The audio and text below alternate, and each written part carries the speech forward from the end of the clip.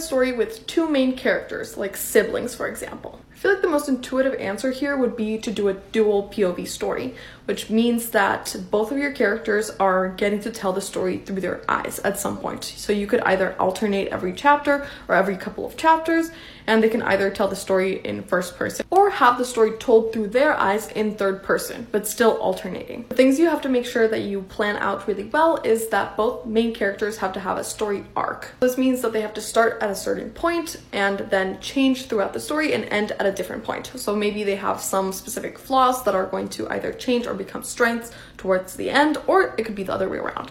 They have some strengths that are going to become flaws if they're on like a negative trajectory. And you want to use your plot to create this change in your characters. So everything that happens in the plot should be pushing your characters towards becoming the kind of people that they're going to be at the end. It gets a little bit trickier when you have more than one main character because your plot points have to be really well thought out, so they'll be pushing both characters in the direction that you want to be going in. But it's not impossible at all. I think all you have to do is make sure that you're keeping track of how your characters are changing with everything that is happening to them. And the last tip, make sure that there is a point to the story being told through multiple perspectives instead of just a single perspective. So you could either have your characters be extremely different to one another and show how the same plot points or the same things can affect people entirely different depending on who they are. Or you could have your characters going through different things, but ultimately their stories are giving the same lesson. Short Cast Club